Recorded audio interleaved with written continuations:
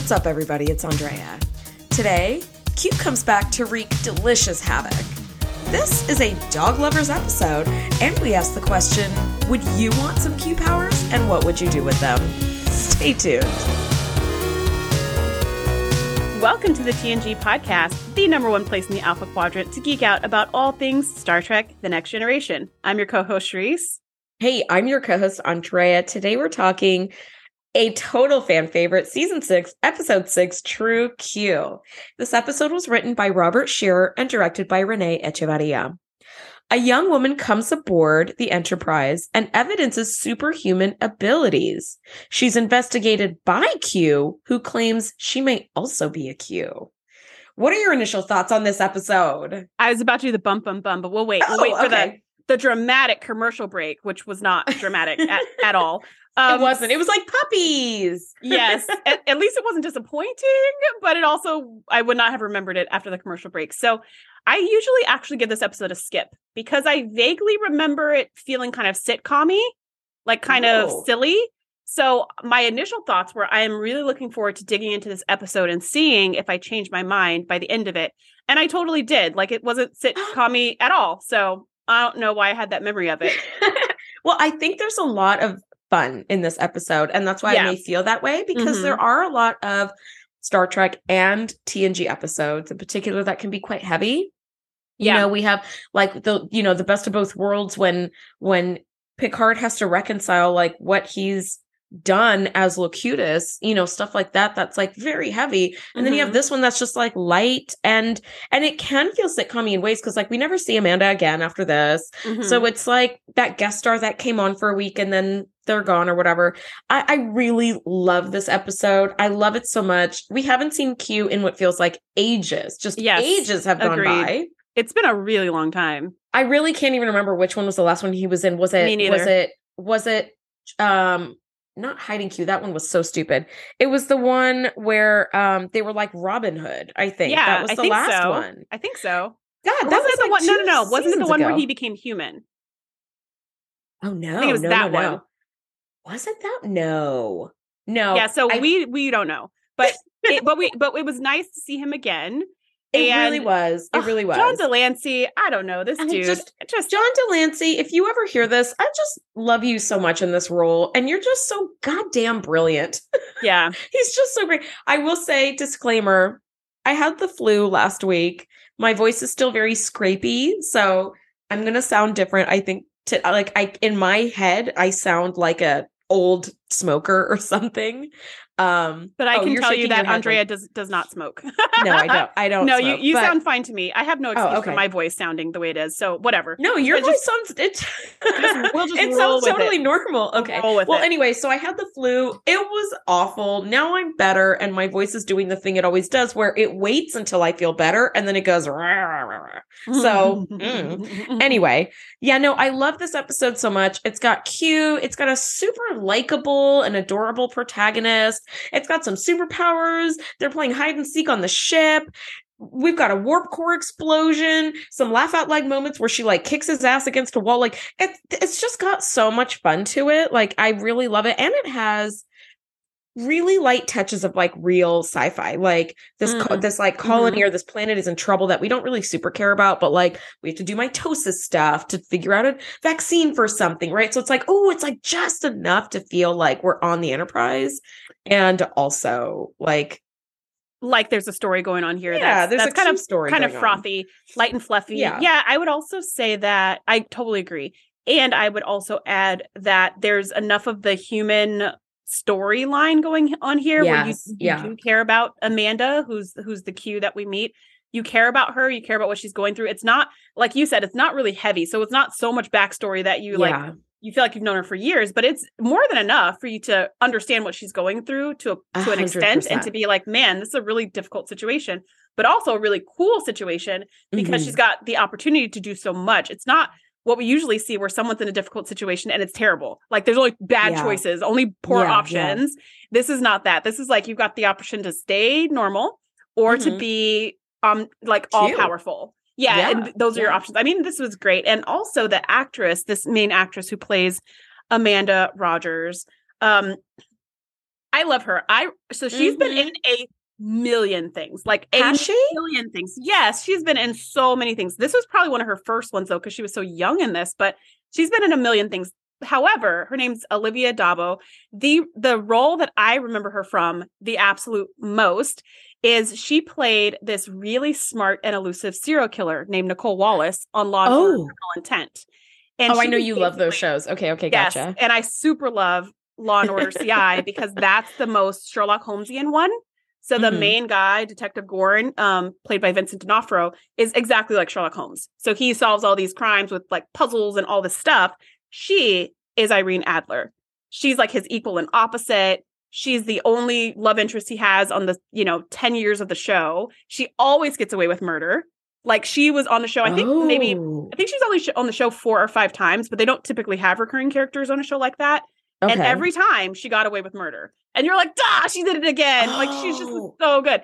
So when I see her in this role, I'm just like, and she's just like so innocent. She's so innocent and sweet. And I'm waiting for her to kill someone. So that was just really fun to watch. Okay. So you and I are not in the entertainment industry. We're not actresses, although I think it would be really fun to be an actress in a lot of ways. But if you had to play a role, for example, I love The Office, and Angela Kinsey plays the severe, like, bitch accountant, Angela Martin on The Office. But in real life, she's exactly like you and me. It's just like really bubbly, really talkative, really friendly, really like, she's just like us, right? And I just thought that would be such a fun role to play that's so different from you. And like, I don't know, if it were me, I would love to play like a total villain with like no heart whatsoever, because I think it'd be really fun to just be so different from how you actually are in real life. So if you had to play a role, like what would that be? Oh, for sure it'd be the villain. I think we had this question to ourselves like back in season 1 of our show, and like both of us were like, I don't know. But now here we are in season 6 of TNG. I would say the villain 100% because it is so much fun. And Andrea and I recently learned how to play D&D. Like just a year ago. We had never played it before. A friend like kind of showed us the ropes. And the character I picked was this really evil hobbit. And it was great.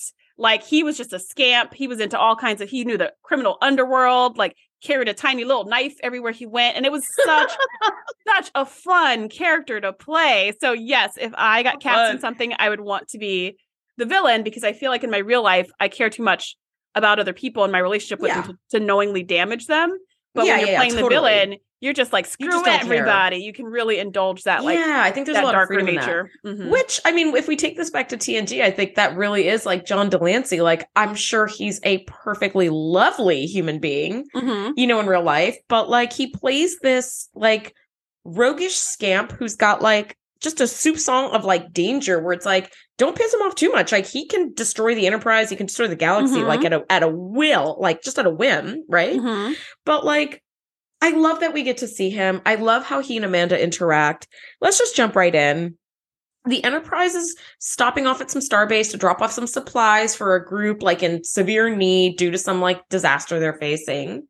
And so Picard is like, we're dropping off supplies, but we actually get someone special aboard the Enterprise. And we meet just this really sweet and beautiful Amanda Rogers. She is an intern selected out of hundreds and hundreds of applicants to do an internship aboard the Enterprise to do a bunch of really advanced work.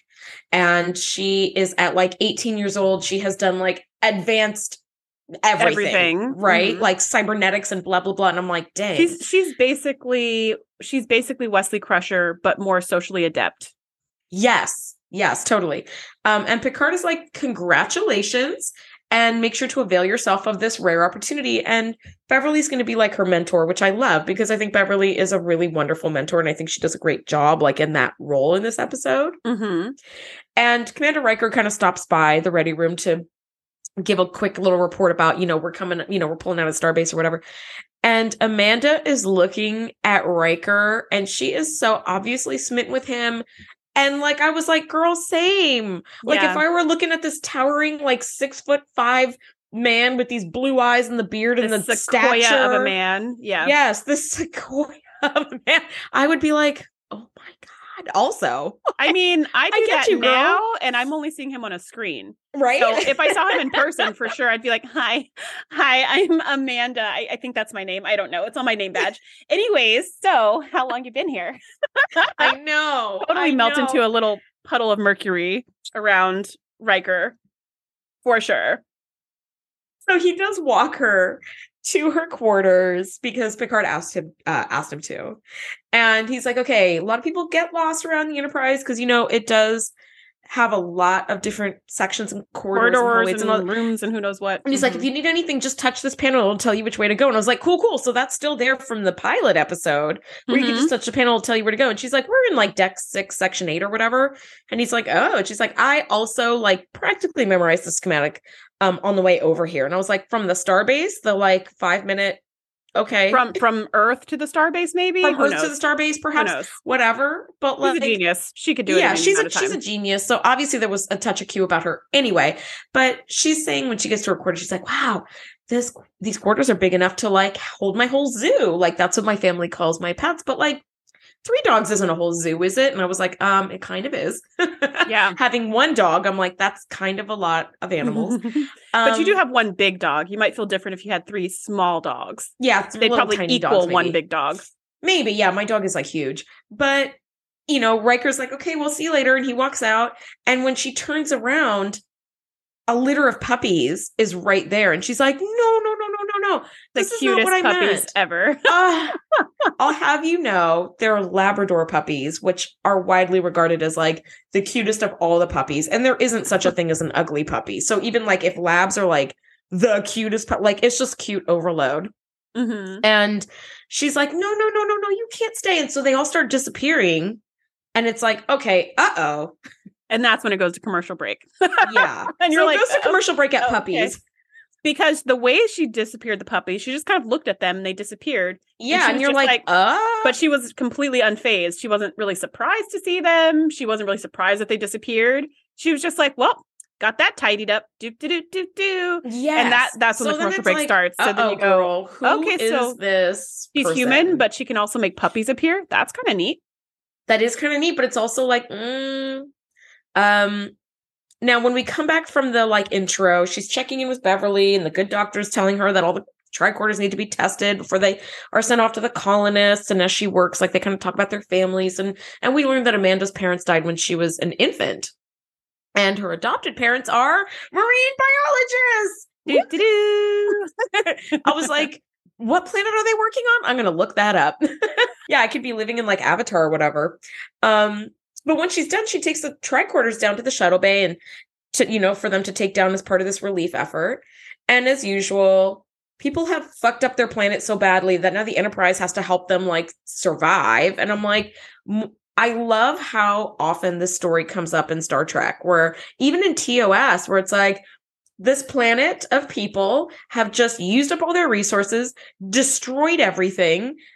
And like now the planet's in trouble because they don't know how to manage their resources. And I'm like, I love that they were writing these stories in the 60s and in the 90s and the 2000s. Like even, in the 2000s, that's already a common thread. But in the 90s, I love that already. It's like, hey, guys. Yeah, it was very much ahead of its time in my recollection. Because I do remember growing up watching after school specials talking about recycling and saving water and electricity and stuff like that. Thanks, after school specials. I still do that today. Brainwashing totally worked. And I'm glad I was brainwashed for positive things, not just negative things. She makes a statement where she says, it's amazing that they go to such lengths to clean their air rather than to stop polluting it. And I felt like that line was a bit after school specially. Yes. But when I heard her say it, I was like, man, I would go for some air scrubbing technology right about now. Like, because we're not doing anything. So, I mean, we do have electric cars. We are making strides, but like, oh my word, like I would love to use all of it. If we had giant air scrubbers that could recycle something and reduce something and the something, I don't know. I was like, that'd be really, really cool. If we had some lovely Q who could come and just fix it all, that would just be great snap too. It all away. Oh my gosh. But yeah, so they're basically sending all this aid to the planet. But one of the biggest things they're sending are air scrubbers because their air is so polluted. Yeah. And they have to take shuttles because their atmosphere is so ionized that they can't transport anything through. So they have to load up shuttles, physically take the shuttle down, drop everything off, turn around and bring the shuttle back. So inefficient in the 24th century. Super inefficient. And so they're kind of like looking around and of course, Riker catches Amanda's eye, as Rikers ought to do. And she's gazing lovingly at him across the cargo bay. Obviously. And this giant I feel you, Amanda. I really do. Don't know. This giant crate falls and it almost hits him, but she waves her hand and it goes and slides to the side. And yeah, it kind of makes like an asymptote curve and like goes like right off to the side. It makes an asymptotic curve towards the floor. So it starts going at a 90-degree angle and then turns sharply and hits never the floor. Actually hits zero. It never hits zero. It never touches the line. That is Riker. And he's like, oh crap, like that could have hit me. And so fucking nerdy. I love it. All the math people out there are like, yes. All the physicists are like, yes. Everyone else is like, I can visualize this. Yeah, everyone else is like, the what now? Can we not do Euclidean geometry in the middle of the TNG episode? That'd be great. If anybody is listening to us and does not understand what we're saying, they are not our listeners. Okay, like all of our listeners are freaking geniuses. Okay, so thank you, listeners. True. So I had the thought when I saw the thing falling, I was like, oh my gosh, I'm so glad that Amanda moved it to the side, because we could have had another Worf situation going on where he could have broken his back, shattered his spine. He doesn't have 3 redundant spines like Worf. And we're not bringing that crazy doctor back to come and experiment on him, because he wouldn't make it, because Worf didn't make it. So I was actually like, just, I know it's fake and whatever, and we've seen this already on the show, but it brought back that memory. And I was like, oh my gosh, I'm so glad Riker didn't get hit, because he could have died. Furthermore, can we stop stacking crates up there, people? Can we raise the railings a little higher if we're going to do that? Why would we have this accident twice? Yeah. Get it together, Enterprise. Absolutely Get it together. Right. I just had that thought right now. Right. Get it together. Yeah, why would we have this accident twice? Well, they're all rush over and they're like, are you okay? And obviously he's okay. It didn't even touch him. But he's like shocked, the threat of like injury was there. So they were like, oh my gosh. But he's fine because Amanda, but she did the little wave wand that she does with her little fingers in such a way that like nobody saw it or noticed it, right? So it's like everybody was just like, "Oh my god, this thing!" And even if you saw her do it, you wouldn't know that those two things were connected at all. Exactly. You would not automatically think that. And she kind of did this little thing, and like nobody was looking at her, and so it's just like, "Oh my gosh, this thing just almost hit you. That's scary." So at this point, I'm like, Amanda, who are you? How are you able to do this? Like, what is going on with this girl? Now, Geordi, of course, does not notice that Amanda's the one who saved him. So everybody was just like, wow, Riker had this, like, close save. So he continues to give Amanda a tour of the ship, but she knows more than, like, everybody on the ship, except maybe Data and Geordi. She has studied every effing schematic. Every system. She knows it all. Everything, right? This tour is just perfunctory. Yes. In the middle of the tour, the warp core starts breaching, like, out of nowhere. Like we a serious breach. Yes. Like we are seconds away from Geordi saying, go. Yeah, I was waiting for him because he was like, Data, bring down the isolation door. And I was like, oh, are we going to see Geordi do the Geordi maneuver? Because that's what I want to see. But it didn't even have time. It breached before he even got that far, which is crazy. It blows up right in Amanda's face. Yeah. And she puts her arms up and is able to stop it. And then she does this little thing with her hands and she contains the explosion and like reverses it. And Data is like, the temperatures are all back to normal now. And I love that Amanda looks around and she's like, I think everybody noticed that one. Yeah. See, that would have been a good commercial break right there. Yes. Now, the senior staff obviously is like, we got to have a meeting about what the hell just happened. And as they're talking about like, who's Amanda? What's going on? And Beverly's like, are you sure that it really breached? Are you sure it wasn't maybe just some steam escaping or something? We're sure it exploded. It definitely exploded. It really, really did. And that's when Q pops up. And I wrote in my notes, OMG, I've missed you so much, buddy. Really missed Q and his energy. John DeLancey is a genius. And we just do not deserve him. Yeah, last week... He's amazing. Last week, I think, was our review of Schisms, which is like the creepy one where people get abducted by aliens, even though they're in space with aliens. No. Pass. Yeah, we got a lot of feedback on our social media posts that basically said, creepy, freaky, I hate watching this one, will not watch again. Which I agreed with all of them. I went through all of them. I was like, sounds good. Go ahead and give this one a skip. See you next week.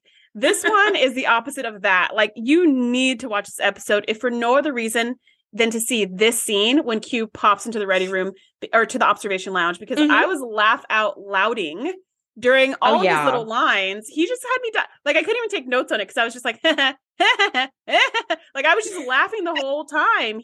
I could not funny in this episode. I couldn't take notes on this either because of the line for line, like just the rat-a-tat was too fast. Yes, yeah. But he was responsible for the warp core breach because he had to test his theory to see if Amanda really is Q.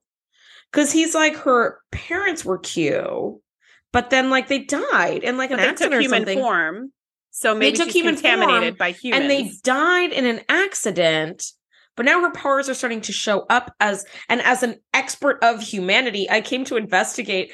And Riker's like, expert in humanity? Really? And I love that Q goes, not a very tough like science to master or something. It's like not a very limited scope of study, I have to say, like, or something like that. And I love that Geordi goes, hold on. You had a warp core breach to destroy the ship to test if she was a Q. Like, what if it would have destroyed the whole ship? He's like, well, I guess I would have known she's not a Q. And I was like, he doesn't even care at all. That line was great. That was, we're gonna die. That was Beverly, and it was great. She just goes, wait a minute, but what would have happened if she hadn't stopped the core breach? And Q goes, then I would have known she wasn't a Q. Yeah, and I was like, never mind, like, what a stupid question. And it goes back to what you said at the beginning of this recording, which is that, you know, Q, if you make him too mad, he could destroy your whole universe. He's just so, like, without even thinking twice about it, he just really doesn't. It's not even malicious. He just doesn't care. He just doesn't care. It's okay. Negligence, I think, is worse than malicious intent in many ways. Because at least in malicious intent, you care.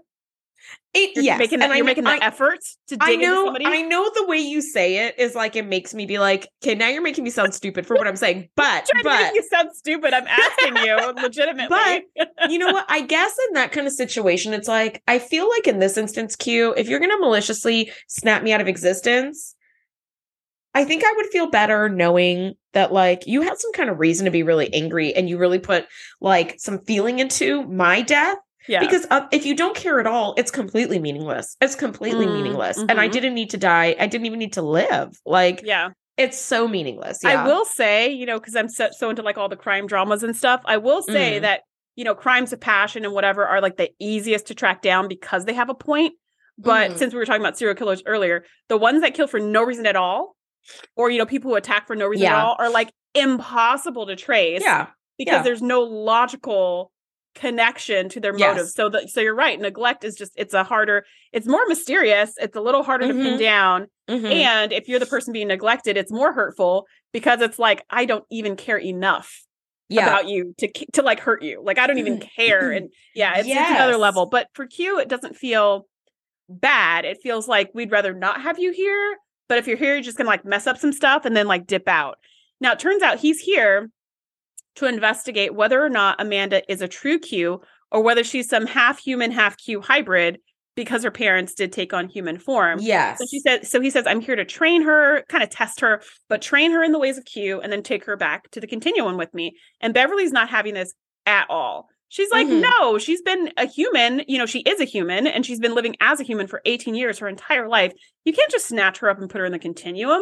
Like, you can't just kidnap her and give her. And you and I have had this conversation a million times on this show where they find some kid somewhere and they go, oh, you've been living with this other species. We're just going to take you home now. Bye, everybody. And you're like, whoa, that's like their whole lives. Yeah. And Q's response is, yeah, there's too many cooks in this kitchen. And he snaps his fingers and him and Picard are back in the ready room. And he's like, isn't that better?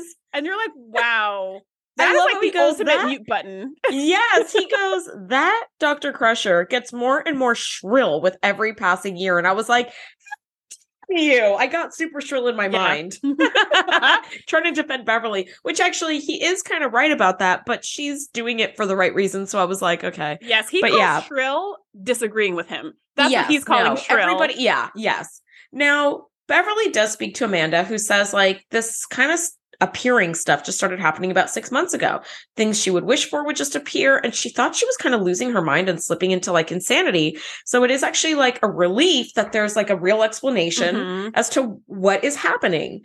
And I love that in that like little ready room when Q like snatches him and Picard and goes into the ready room to talk amongst themselves, Picard is like, if we're going to convince Amanda that like this is a good idea for you to meet her and train her and all of that stuff, because the continuum demands that she needs to be like trained properly, we need to sort of present like as like a united front, you know, which of course Picard doesn't want to do. And before he grabs him, right? Yeah, he's all like, before he gets to say before he gets to say united front, Q grabs him and pulls him into like a buddy stance and goes, pals, and Picard's like, civil. Like, that's the perfect Q Picard rat-a-tat right there. Yeah, and even with that scene where he pulled him close, like I noticed in this whole episode, he was talking and standing extremely close to Amanda every time he spoke to her. He was just so in her personal space. Mm-hmm. But he is always in people's personal space. And that's like the exclusive way he talks to Picard. He's always whispering in his ear and like cuddling up with him in that scene where he's like, pals. Practically inside his shirt. Yeah. He just has it just shows his lack of respect for boundaries. Oh my God. I never thought about that. I was always just like, why is Q so goddamn close to people all of the time? But you're right. He doesn't give a shit about people's boundaries at all. He's like, I'm a Q. I can do whatever I want. And you know what? If I lived a couple billion years as Q, I don't think I would care about what anybody else would want either, because I could make everything appear, disappear at the snap of a finger. I guess it doesn't matter. Now, Beverly is like, I'm going to try to kind of work, you know, me and Picard are going to work this from both sides. Picard's going to try to work with Q and kind of get him to be more manageable. I'm going to kind of work with you to kind of have you come around to the idea. And Q just walks right through the wall and grabs Amanda by her like jawbone and pulls her close and stares deep in her eyes. And I was like, dang. We have found somebody who's even worse with kids than Picard. It's hard to do because Picard's pretty bad. But at this point in the series, he's gotten a lot better. He has. Q has not. So he starts examining her like she's a puppy, you know, and like looking in her eyes. There's potential like in her teeth. All this stuff. Yeah.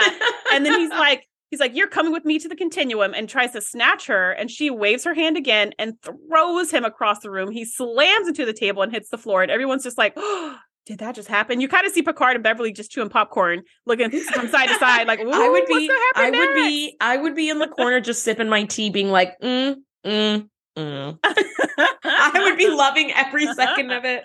And I'd probably live stream it so everybody else could love it too. You just pull out your phone, right? So then next thing you know, we see Q and Picard in the ready room, and Picard's just like, yeah, that approach didn't work. So I think we need to try something different. And Q's like, oh, that was my plan all along. I was testing her powers. And we're like, okay. Snapper. Yeah. Okay. I love that the entire time Q was like, yes, like shaking out his neck and fixing his hair. Clothes and kind of shaking out the little crick in his neck that like Amanda gave him. And I was like, God, this is so great. Like she threw him across the room in like a teenage temper tantrum kind of thing, defending herself. And he's like, I'm going to have to teach her to behave like a Q. And Picard's like, unless I'm very much mistaken, she just did. That shut Q up. So I was like, thank you. But while, you know, Beverly and Picard are trying to kind of work both sides of this to make sure, you know, everything's going to go as well as it can, Amanda's like, Dr. Crusher, I don't want you to treat me like I'm anything special or different. Like, I just want to fit in. I just want to do a good job, you know?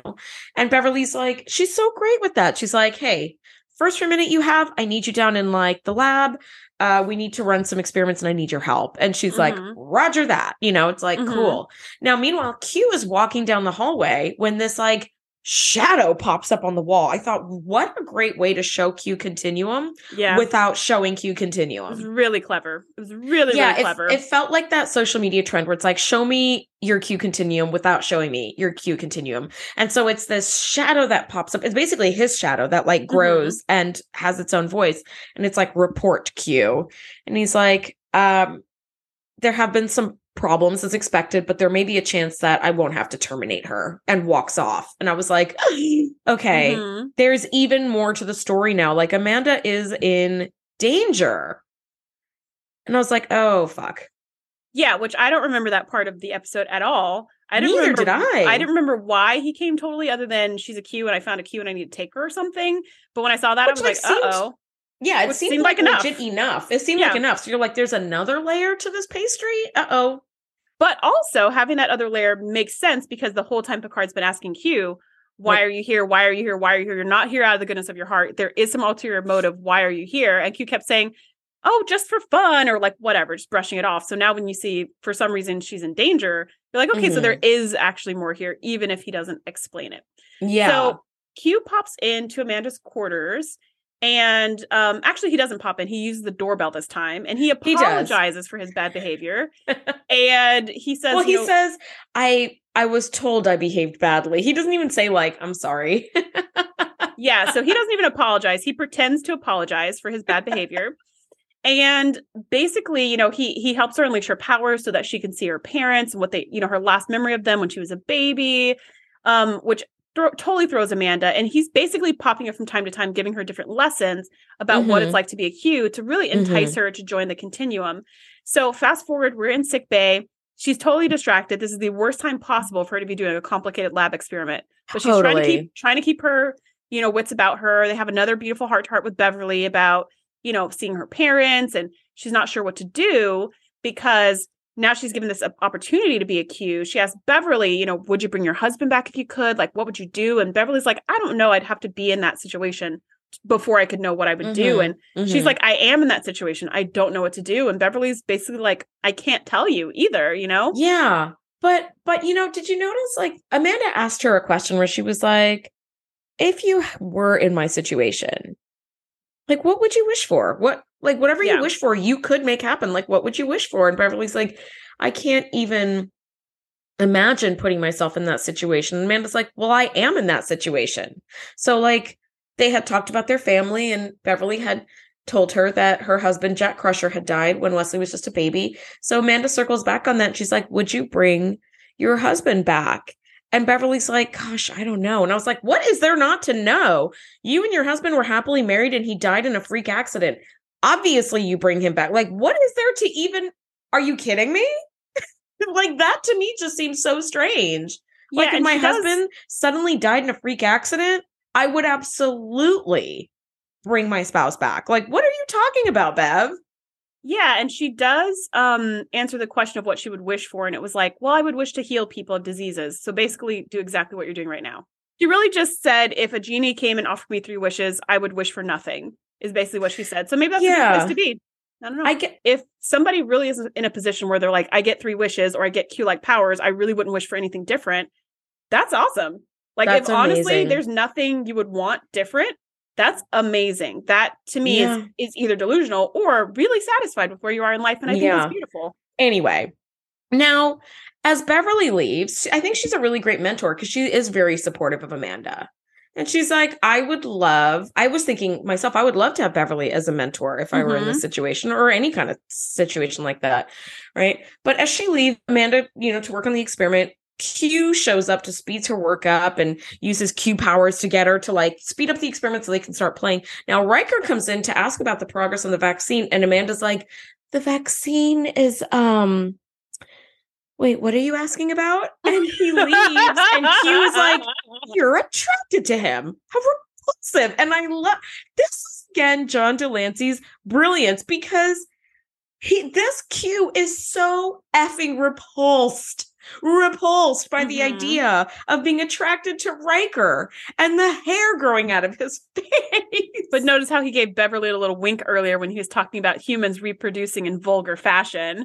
Like, he's so quick to flirt with somebody and then so quick to hate on Riker. It's specifically Riker. Like, that's the issue he's had from the beginning. And it's funny because he carries this on into Voyager. He has this big, like, he has this fake love affair with Captain Janeway that only happens in his head. So he always, how in TNG, he's always like, Mon Capitan. Well, in Voyager, he's always like, come on, Kathy. Nobody calls her Catherine. It's Catherine Janeway. No one calls her Catherine.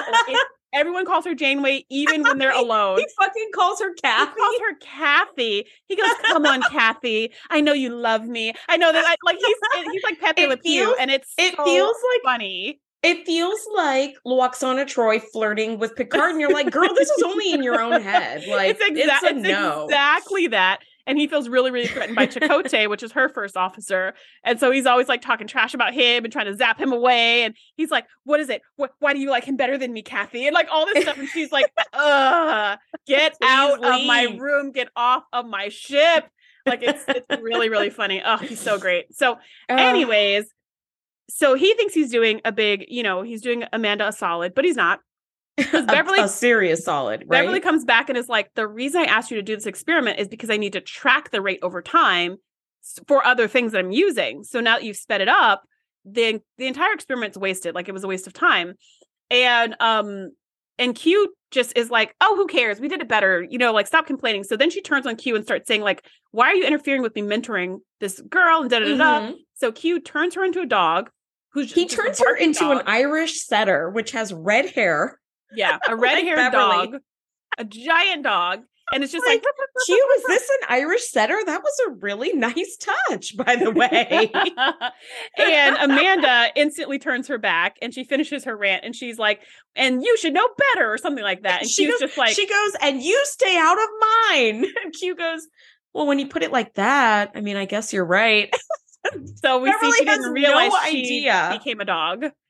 Which, in Harry Potter, Malfoy gets turned into like a ferret and bounced around. Yeah. And he knew it the whole time. And I was like, this is the opposite of that. Beverly was like, right, and you stay out of mine. I had no idea. Which was like, dang, that is ice cold. A really funny Q moment. Like there's all these little touches like that where you're like, nice. That was nice. They didn't even have to write dialogue for her during that time. No. That was great. Oh, it was so great. Now, like one of the things that I love so much about this episode is that Q and Amanda end up sort of playing like a hide and seek, where he's like, I will hide somewhere on the ship and you have to find me. And she goes, how will I know where to find? And he disappears. And so there's this great little sequence of shots that's like, she like appears out of the blue in the shuttle bay and like snaps something, she does.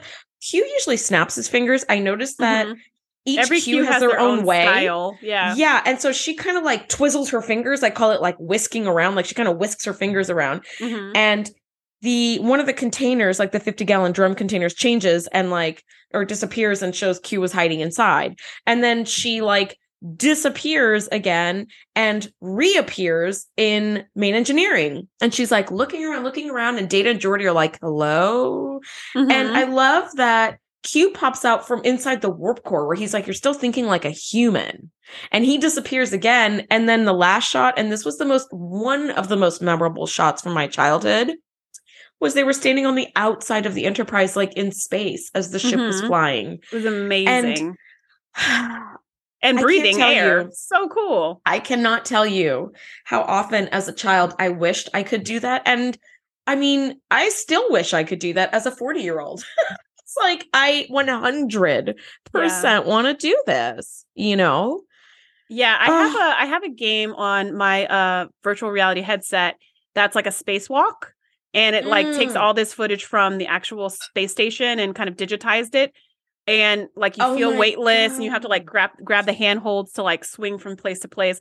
Let me tell you, it is one of the most nauseating games I own. Like I think I played it like once and I was like, okay, I need an up and a down. Yeah, it's because you feel weightless, but your body is not weightless because you're still sitting on Earth. Yes. Right. So like what your eyes are seeing and what your body's doing don't match. And it's really off-putting, but you can go outside the ship. And you like hook on with a little belt or whatever.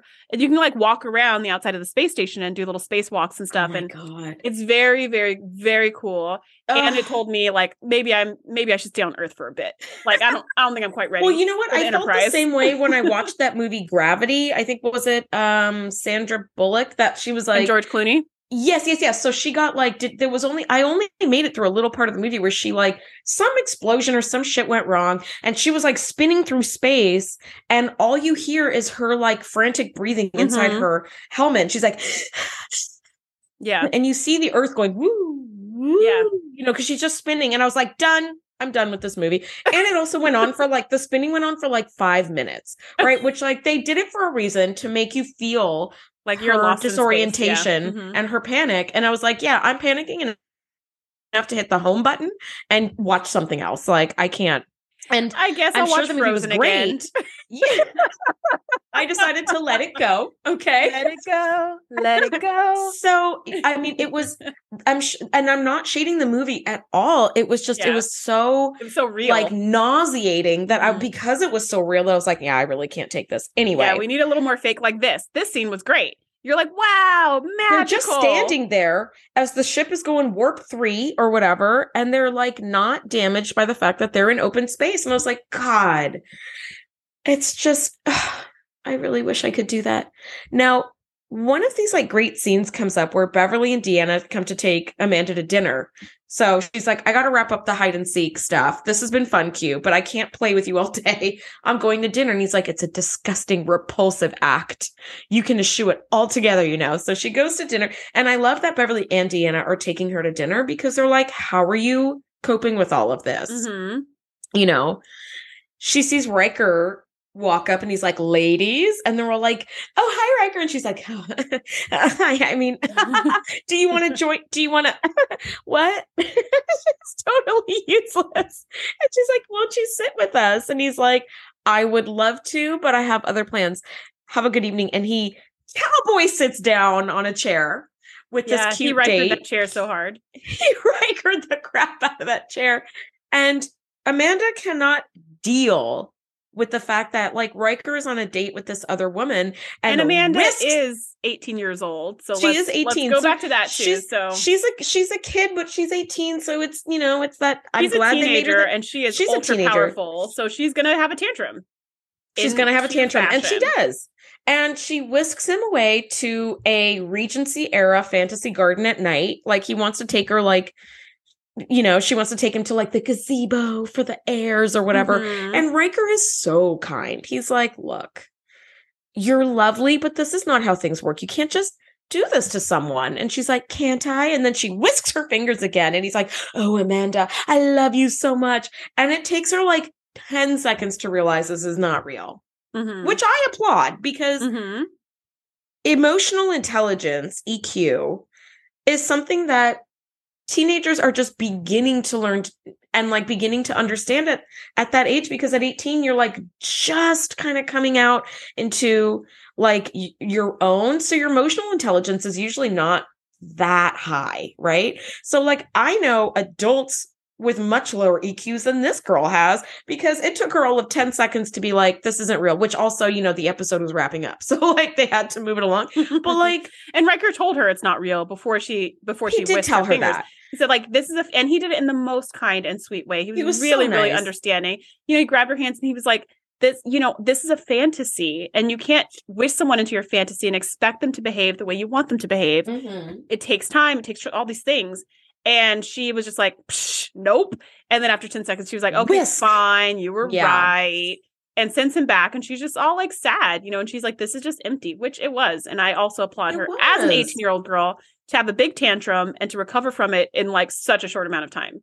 What a difficult time in her life. Yeah, she did a good job letting him out of that crazy fantasy, because I didn't know how far that fantasy was going to go. And I was like, oh my gosh. Like I was like, she's about to like date rape Riker. And then she just released him and I was like, oh, thank God. So like happily, it did not go down the dark road that it was headed down. In the meantime, Data's been doing all this research on what happened to Amanda's real parents, her biological parents, not real parents, her biological parents, I should say. And we discovered that there was this very small, very strategic, very powerful tornado that destroyed only their house and no other homes. And for some reason, the weather control system on the planet Earth did not detect and dissipate this storm. So basically, after this, you know, fantasy scene, Q spills the beans to Picard about what really happened, which was that the Q continuum assassinated Amanda's parents because they were Q trying to live as humans, but also trying to be Qs. And it was like, no, if you're going to be a Q, you got to live in the continuum. If you're going to be a human, you got to be a human. And they were trying to do this hybrid nonsense. So the continuum was like, nope, we're done. But they did not kill Amanda because they weren't sure if she was a Q or if she was human or if she was a hybrid or whatever. So he's like, what I'm really here for is to see if she's a true Q. And if she's not, then we have to kill her also. So Picard's like, like that doesn't I love that Picard's like, no. And then he's like, what am I going to be able to do? Absolutely. What can you do? He basically says, like, with unlimited powers comes unlimited Spider-Man. Like, she can't live if she's not truly a full Q. And the senior staff is like a human, which he comes up with later. But at this point, it's like he has to be truly a Q or die. Or else. Yeah. And the senior staff is like, what are we going to do? And we're like, well, she has the right to know. So, at this point, Picard fills Amanda in and she's like, what the hell, Q? Like, in our hide and seek, you neglected to tell me you might have to murder me? Like, and Picard gives a really good rant. And it went on so seamlessly that I didn't even get a chance to document it. It was just like, I just wrote Picard rant, good and simple. Yep. And even Q is like, what would I do without a Picard speech from time to time? It was a good speech. Yeah. And he's like, we decided not to harm her. So we didn't need to offer her a choice. We didn't need the speech, apparently. It was a good speech. He's like, you can either come to the continuum with me and be a full Q, or you can choose to live your life as a full human with no Q power. And she's like, I choose human. I've wanted to be normal this entire time. That's all I've ever wanted. Let me be Q. And he's like, or she's like, let me be human. And Q's like, it's really not that simple. You do need to think. One word of wisdom that's ever come out of Q's mouth. This is not as easy as you think it's going to be. Because they weren't going to remove her Q powers. She, on the other hand, was going to have to choose to not use them. Kind of like that, like Kevin and Rashawn on that planet where they were the only survivors of that whole, where he he chose not to use his powers and then he chose to use them. Like he just chose. But she has only recently, like as of 2 days ago, learned that she can control these powers. So she hasn't had a whole, and they're much bigger than she thought they were. Like, making some puppies appear and disappear was one thing, but like standing outside the ship and not being damaged, being able to stop a warp core breach, like you are seeing her parents, all this stuff. Yeah. All of this stuff. Like you'll never get to see your parents again. There are no photos of them, as that we know, And so, she immediately chooses human, and Q's like, it's not that simple of a decision. You will need to think about it. Right now, meanwhile, they're trying to do this like life-saving thing down on the planet to save Tagris from like all of their pollution. And Riker comes over from Tagris to saying the damage of the planet is way more reactive than we thought. We're losing containment. Something bad's about to happen. And Picard's like, Q, is this you? And Q's like, not this time. This one is not this time. This one is actually not me. Like and he just disappears. Because again, he doesn't give a shit either way. What happens? So it's like later, whole planet in need. I'll see you guys later. Yeah. So this piece of technology is about to melt down and basically explode. It's going to kill like thousands of people, including Riker and Geordi, who are sitting on top of it. They can't use their transporters because we've established that their atmosphere is too ionically charged to use transporters. They're not going to take a shuttle down there. Like it's minutes away from full meltdown, total explosion. There's no way to save anybody. Let's try this. It's not working. Let's try that. It's not working. Can we do this? We can't do that. And they're just basically, this is the yelling before everyone dies. Yes. And suddenly they go, wait, everything's fine. Everything has resolved itself. And then you look at the planet and all of the brown, green smoke that you see in the air. Yeah, it's like blood reddy, orangey, rusty orange red. It all kind of dissolves. And then you see this beautiful green and blue planet that's sparkling and glistening. And Data's like, not only has the reaction stopped on the planet, but the entire ecosystem has been restored. Like all pollution has been removed from the planet. And I was like, oh man, we need one of those. But also, so bad. We also need to fix the things making the pollution so we're not back in the same situation in a few years. We're just back at square one. But the point is, everything gets resolved and no one has any, doubts about where the solution came from. Picard turns to Amanda and is like, Amanda. And she's like, I thought it was an easy choice, but I couldn't let all those people die. The second my Q powers could be useful, I use them. Yes. Turns out I did not have the ability to choose not to use them. Yes. And like earlier in the episode, when Q was starting his tutelage of Amanda, she was like, what's it like in the Q continuum? He's like, what if I just showed you? But she had just kicked his ass. So she's like, no, tell me, don't show me. And he's like, it's more powerful than you could ever imagine. And her first question is, do you use it to help people? And he's like, what? No, you're missing the whole point.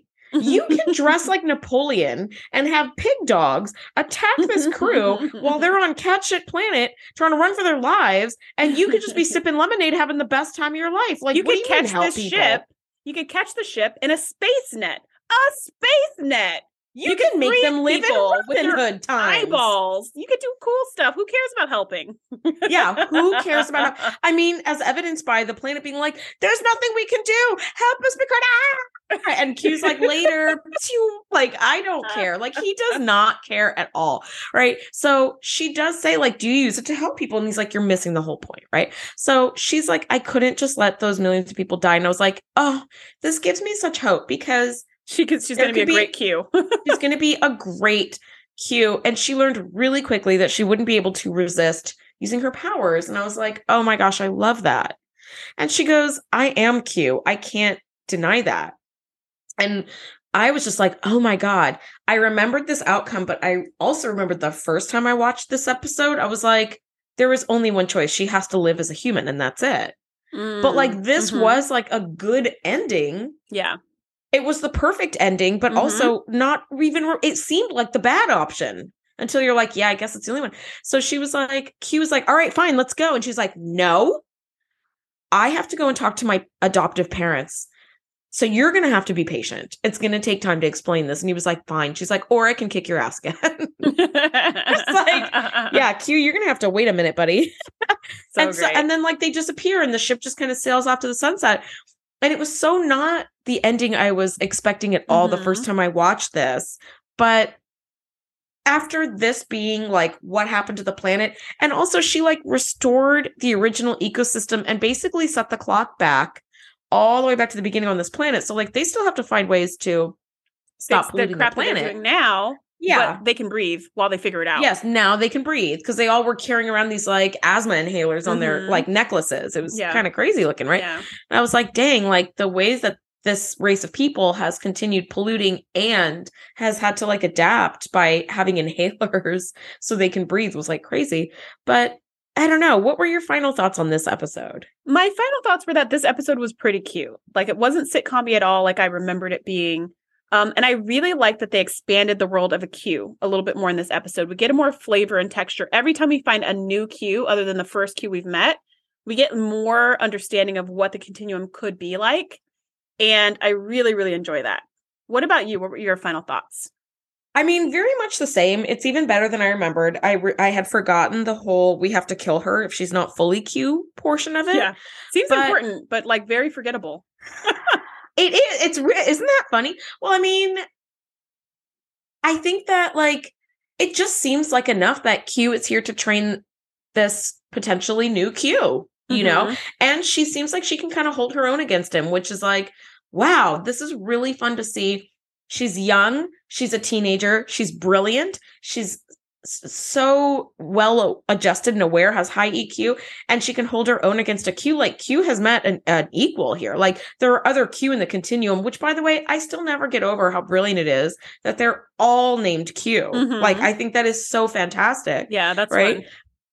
So I think she's going to make a really fabulous Q, and I have not asked for one of these in a really long time because the episodes have all just been so good, but I would love a Where Is She Now as a Q. I would really, really love that.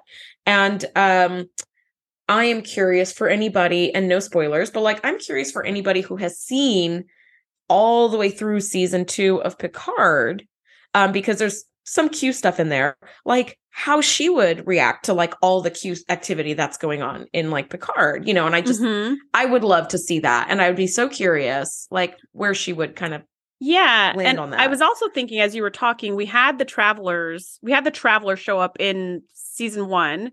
The Traveler comes back in season 7 or something. Yeah, he does. And we're like, okay, whatever with it. It was weird, but they fix it later on. But it was weird. But we could have had something like that too with this Q. Like if Amanda came back in season 7, we'd be like, wait, who is that? And then they were like, remember, you know, and they start telling us, we'd be like, oh my gosh, that's the true Q. Oh my gosh. Yeah, true Q. That would have been a really a really cool touch in season 7 for super fans to like kind of say goodbye to some of their favorite characters. But I know. Oh well, can't go back 30 years and fix that. I know, dang it. But it was a really fun episode. If you haven't seen it, or if you haven't seen it in a really long time, this is such a fun light watch. This is like the anti-schisms. There's nothing scary and dark about it.